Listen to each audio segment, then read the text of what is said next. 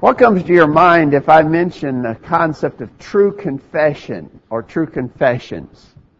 Sadly, it might be the case that you think of what has become commonplace in the tabloids and on cable TV and even on the dark side of the internet, the idea of kind of sordid details that people might confess about their lives, about the deeds that they've been involved in. There's become quite a lucrative market for that sort of thing. Often those sorts of tales that are told under the heading of true confessions are false and fabricated, and very often they are in the realm of things that the Apostle Paul said are a shame even to speak of in Ephesians chapter 5 verse 12. A shame even to speak of such things. So unfortunately, the notion of true confession has sort of fallen into a bad reputation. But there is a form of true confession that is actually good and necessary, and there's a place for it, and God values that and desires it from us. He wants us to make the confession that was made by the Ethiopian eunuch. Do you remember in Acts chapter 8, when Philip preached to the Ethiopian eunuch, it says that they came to a certain water, and when they did, the eunuch said, "See, here is water, what doth hinder me to be baptized?" And Philip said, "If thou believest with all thine heart, thou mayest." And he answered and said, "I believe that Jesus Christ is the Son of God." That's the confession that we want to talk about this morning. That's a good confession, a necessary confession. It is the confession of our faith in Jesus Christ. We want to talk about that in our lesson this morning. And we want to use as our text the passage that Joel read for us earlier from Romans chapter 10. This may be the most famous passage and clearest with the most information about the confession that God wants us to make. Romans 10 beginning verse 9 says, "If thou shalt confess with thy mouth the Lord Jesus, and shalt believe in thine heart that God hath raised him from the dead, thou shalt be saved. For with the heart man believeth unto righteousness, and with the mouth confession is made unto salvation." We'll be talking about that text in our lesson this morning. We want to thank you all for being present today. We're glad that you've come. We're encouraged very much to see you. We have a beautiful Lord's Day and a great privilege to be united together in the worship of God. Our very primary purpose and the most important thing that we want to accomplish in this morning is that God will be glorified. We pray that all that we do will be in that way. And we believe, of course, that that is accomplished when we serve and worship Him according to His revealed truth in the Scripture. So as we study and worship together this morning, make sure that we're doing everything the way the New Testament prescribes so that God will be pleased with our service. But also, very important in our reason for coming together today is that we all might be encouraged and edified, informed, and instructed in the important ways of God, and we certainly hope that that will be accomplished as well. To that end, if you have any questions about what we're doing or what we're practicing, if you have any question about anything that's being taught, please say so that we can study together and come to an agreement and understanding of the things that God has for us in His Word. To those of you who are visiting, we're especially grateful you're here. Thanks for coming. Please come again every time that you have a chance. Let's study about confessing our faith in Christ, and especially let's study it from this text in Romans chapter 10, verses 9 and 10. This true confession that the Lord wants us to make is, first of all, very obviously and simply a public and audible confession. Notice, he said, "If thou shalt confess with thy mouth the Lord Jesus." And later in the text he said, "With the mouth confession is made unto salvation." So this is to be a public and audible confession. I don't believe it's necessary for us to necessarily confess before a large crowd of people.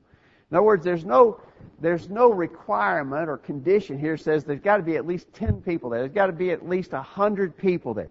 There's nothing like that. In fact, in regards to that confession we read of just a few moments ago by the Ethiopian eunuch, apparently only Philip was there to hear him confess his faith in Jesus Christ. Now, we shouldn't hesitate to confess before large crowds of people if that became an opportunity or necessary to do so.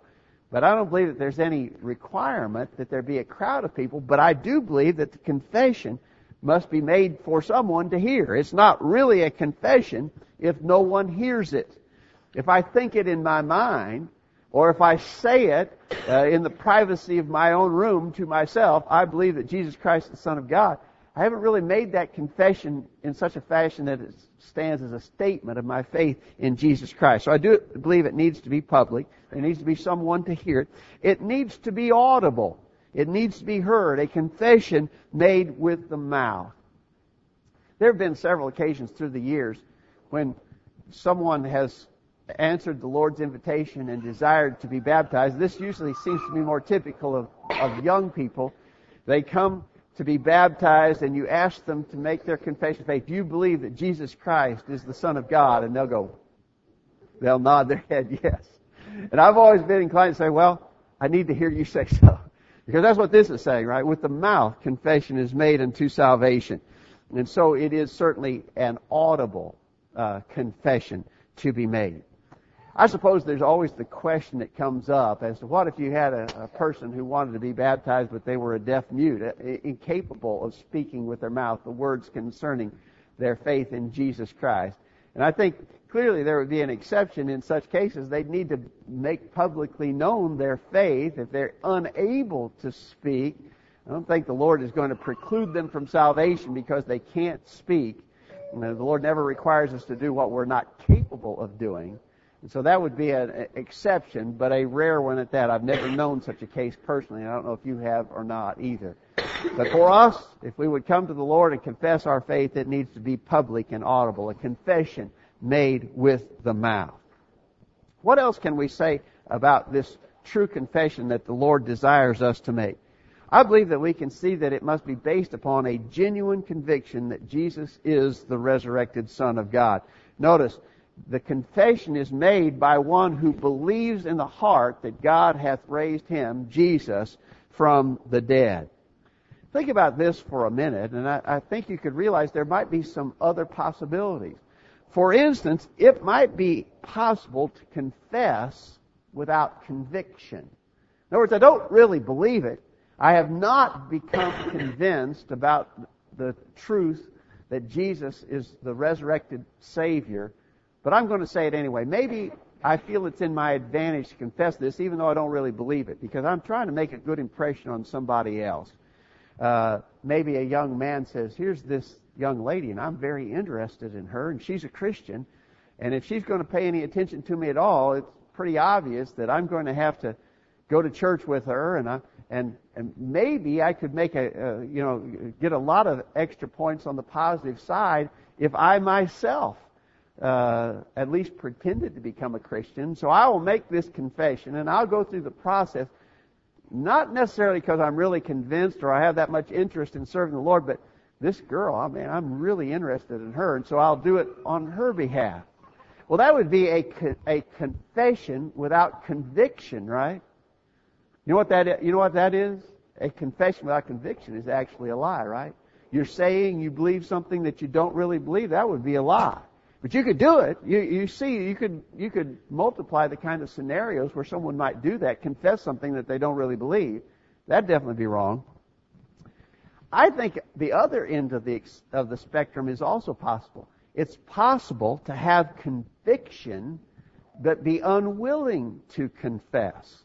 So you can have confession without conviction. I think you can have conviction without confession. I'll give you an example of that from the Scriptures. In John chapter 12, beginning verse 42, it says, Nevertheless, among the chief rulers also many believed on him, but because of the Pharisees they did not confess him, lest they should be put out of the synagogue, for they loved the praise of men more than the praise of God. There are some people who believed about Jesus, but they were unwilling to confess because they knew it would bring bad consequences upon them. The Pharisees had already said, if you confess Jesus, we'll throw you out of the synagogue. We'll alienate you. You won't be able to participate here. Of course, in that day and time, that would have been very hard to even earn a living or make your way if they kicked you out of the synagogue. And so here were some people who believed in Jesus, but they wouldn't confess him. So they had conviction, but they weren't willing to make the confession. Now, think about that then, and I hope you agree with me that both things are necessary. That the confession must be based on true conviction. You've got to have both. You must be convicted that Jesus is the only begotten Son of God, and you've got to be willing to make that confession according to the Scriptures. The question is the question that Jesus put to His disciples in Matthew chapter 16. Look at Matthew chapter 16. Verse 13, beginning, when Jesus came into the coast of Caesarea Philippi, He asked His disciples, saying, Whom do men say that I, the Son of Man, am? And they said, Some say that thou art John the Baptist, some Elias, and others Jeremiah or one of the prophets. And he said to them, Who say ye that I am? And Simon Peter answered and said, Thou art the Christ, the Son of the living God. So there's the question, who am I? And Peter gave the right answer, and it's the answer that we must give out of deep conviction. We really believe that Jesus Christ is the Son of God. The New Testament provides us with all kinds of evidence to draw that valid conclusion. In John chapter 20, beginning verse 30, John said, Many other signs truly did Jesus in the presence of His disciples, which are not written in this book, but these are written that you might believe that Jesus is the Christ, the Son of God, and that believing you might have life through His name. So we're not asked to make a confession without the proof that stands behind it. The evidence, the proof is there. Study it, be convinced, and when you have become convinced, then based upon that conviction, make this true confession that Jesus is the Son of God. We ask all who are here this morning, do you believe that? Do you believe that Jesus really is the Son of God? If you do, will you confess your faith in Him and be obedient? That's the question. But true confession must be based upon this genuine conviction. I'll tell you something else about our confessing faith in Jesus Christ. When we do this, it amounts to an expression of commitment to the Lord. Notice, if thou shalt confess with thy mouth the Lord Jesus. We're confessing the Lord Jesus. In acknowledging our faith in Him as Savior, that's what the word Jesus implies. He's our Savior or deliverer. Jesus is Savior, but He's also our Lord and Master. We're admitting an obligation to the one who is Lord and Master. That being the case, then this confession actually also constitutes a promise to serve and obey. If I confess Jesus, if I truly, out of conviction, confess Jesus to be the risen Savior, then I'm saying that I will serve Him and I will be obedient in my life. Actually, if you stop to think about it, it's only logical to do so, right? If I'm really convinced Jesus is the risen Savior, with all that therefore entails. In other words, if He's the risen Savior, then it also means that He's coming again in judgment, and that there's an eternity awaiting, and that I'm accountable, and I must be obedient. If I am willing to really honestly confess that I believe Jesus is the risen Savior, then it is only logical that I'm saying I will therefore serve Him and be obedient. He will be my Lord and my Master. It's really a serious thing if you stop to consider it. In confessing Jesus and acknowledging Him as your Lord and Master, therefore promising to serve and obey Him, think about that, a promise. You're making a commitment when you do this. This confession is an expression of real commitment to the Lord. You going to keep that promise? You going to keep the promise you made when you confess Jesus as your Lord? This is something that speaks to all of us who are Christians. You've made a promise. You made a confession. You said He would be your Lord. Are you living up to that? You know, broken promises are a pretty serious thing. You got to think seriously about the consequences of breaking promises. Let's say that I made a promise to you about something just involved in day-to-day living. Let's say that I promised to do something for you, or I promised to give you something, or made some other obligation. I made a promise to you, but then I didn't live up to the promise. I didn't follow through and do what I said I was going to do. I made a promise that I didn't keep. What's the possibility of that? Well, very likely you're going to be upset, right? If you were on the receiving end of that promise and then I didn't follow through and do what I said I was going to do, it's certainly a real possibility, in fact, a probability that you're going to be very upset with me, even angry with me because I didn't do what I promised to do. Now, make the application of that to our confession about Jesus. We confessed Him. We said, I really believe, and therefore I confess Jesus as the risen Savior. I say that He is my Lord. Therefore I'm going to obey and I'm going to serve. And then I don't do it. That doesn't make sense, does it? First of all, it doesn't make sense to say you believe Jesus is Lord and then not sincerely, with dedicated purpose, serve Him. But secondly, it's actually a breaking of the promise that you made that He would be your Lord.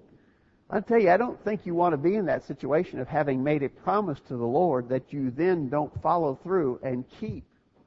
Look in Philippians chapter 2, and Paul talks about this confession the Lord wants us to make. In Philippians chapter 2, beginning verse 10, it says, that at the name of Jesus, every knee should bow of things in heaven, things in earth, and things under the earth, and that every tongue should confess that Jesus Christ is Lord, to the glory of God the Father. We need to confess Jesus as our Lord. And when we do that, we're basically saying, I will serve Him.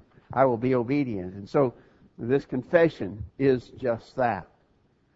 Also, we should notice that this confessing Jesus is one vital step on the road to salvation.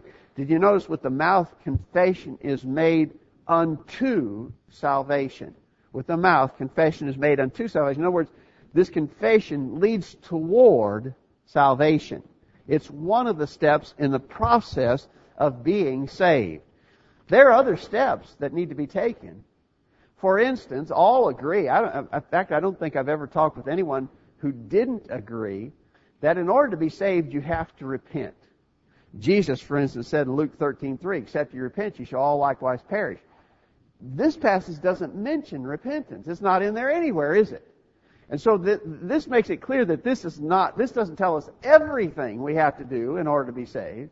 It tells us some necessary components of salvation. And specifically, confession is one of those things we must do that leads unto salvation. So, there's more, but this is obviously a necessary thing. It's not enough, though. It's standing alone by itself. Confession would not get us salvation, would not get us to the point of being saved. It's a necessary step, but there are others leading to salvation. I don't know about you, but I've tried to make this point before. I don't know if it really registers with those who teach faith-only salvation. But they're really inconsistent when they say we are saved by faith only, because almost everyone, in fact, everyone I've ever talked to who believes in faith-only salvation, if you ask them, well, do you have to confess your faith in Jesus? They'll say yes. Well, if you have to confess, then it's not faith only, right? I mean, they've basically given up their position when they say, well, yeah, you have to confess. Well, then it's not salvation by faith only, right? Furthermore, those same people say, well, there are no works. There's no works involved in salvation. But when you really think about it, confession is a work. You have to do it, right? Yeah, as I've mentioned before, you actually have to expend some energy to form the words and say, I believe Jesus Christ is the Son of God. That's a form of work. They don't exclude that, but for some reason they want to exclude baptism as not being necessary. So I think they're really inconsistent in their position. But we understand confession is one vital aspect leading to salvation. So, again, confession is clearly necessary. We might ask the question, where does confession then fit? If it is all that we've talked about this morning, public and audible, based on true conviction, expressing our commitment to serve the Lord, and one step on the way towards salvation.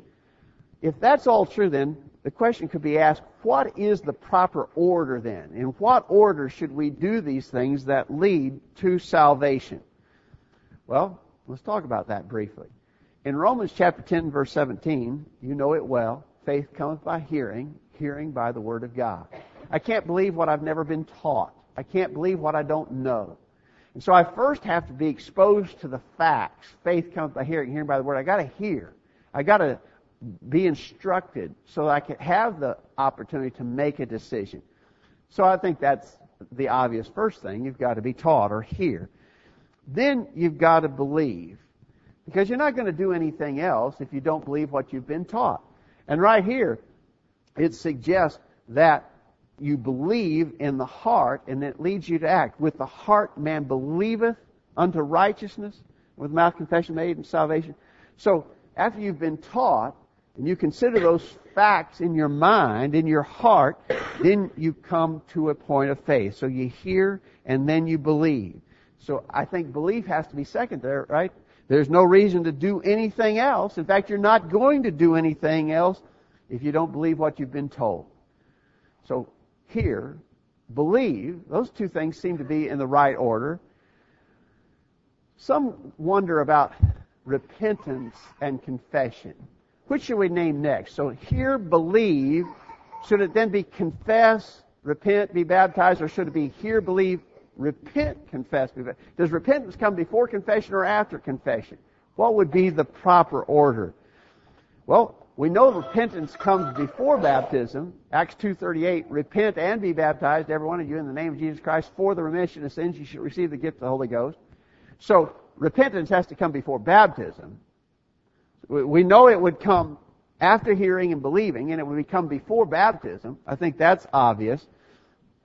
But I really think repentance should come before confession as well. Because you notice what we said? We said confession is actually an expression of commitment to the Lord. You're saying that you're going to obey. And I really believe that that would imply you've already had this change of heart, that you're willing to confess Jesus as your Lord. You've already had the change of heart. Therefore, I think that's suggesting that repentance would come before confession. Then, of course, we know confession would come before baptism. We read earlier this morning from Acts 8 about the Ethiopian eunuch. When they came to a certain water, the eunuch said, "See, here's water. What doth hinder me to be baptized? I want to be baptized," he said. Philip, by his response, basically says, "There's one thing standing between you and doing that. And that is making your confession." Philip said, "If thou believest with all thine heart, thou mayest." And he answered and said, "I believe that Jesus Christ is the Son of God." He commanded the chariot to stand still, and they went down both into the water, both Philip and the eunuch, and he baptized him. So confession would come before baptism, obviously. Well, if we were going to put it in the right order, I think we've got to do this order. Here, you got to be taught first. You've got to believe what you've been taught. You need to repent, have a change of heart, turning from sin, turning to God, that leads you to make this good confession that we've been talking about in our lesson this morning, and then to be baptized for the remission of sins. Acts 2:38, Acts 22, verse 16, 1 Peter 3:21, and so many other verses that teach the necessity of baptism. True confession. It's an important thing. God wants it from us. He wants us to confess that we believe that Jesus Christ is His only begotten Son. Have you made that good confession? As we said earlier, all the facts and evidence point to this truth. You should accept it as being so. But if you accept it as being so, then it's only logical that you would submit to this Lord and Master Jesus Christ. Have you done that? Have you obeyed the gospel plan of salvation that we just enumerated?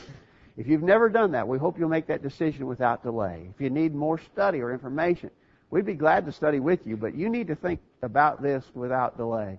Make your commitment to the Lord. If you're a Christian already, but you've fallen away, remember, you made effectively a promise. When you confessed Jesus as Lord, you made a promise that you would serve Him. And if you've not been faithful to that, then you're in a seriously, spiritually undone situation. You need to make that right. If you're a Christian and you've fallen away, you need to come back to Him in repentance, confession, and prayer. If we can help, let us know while we stand and sing this song.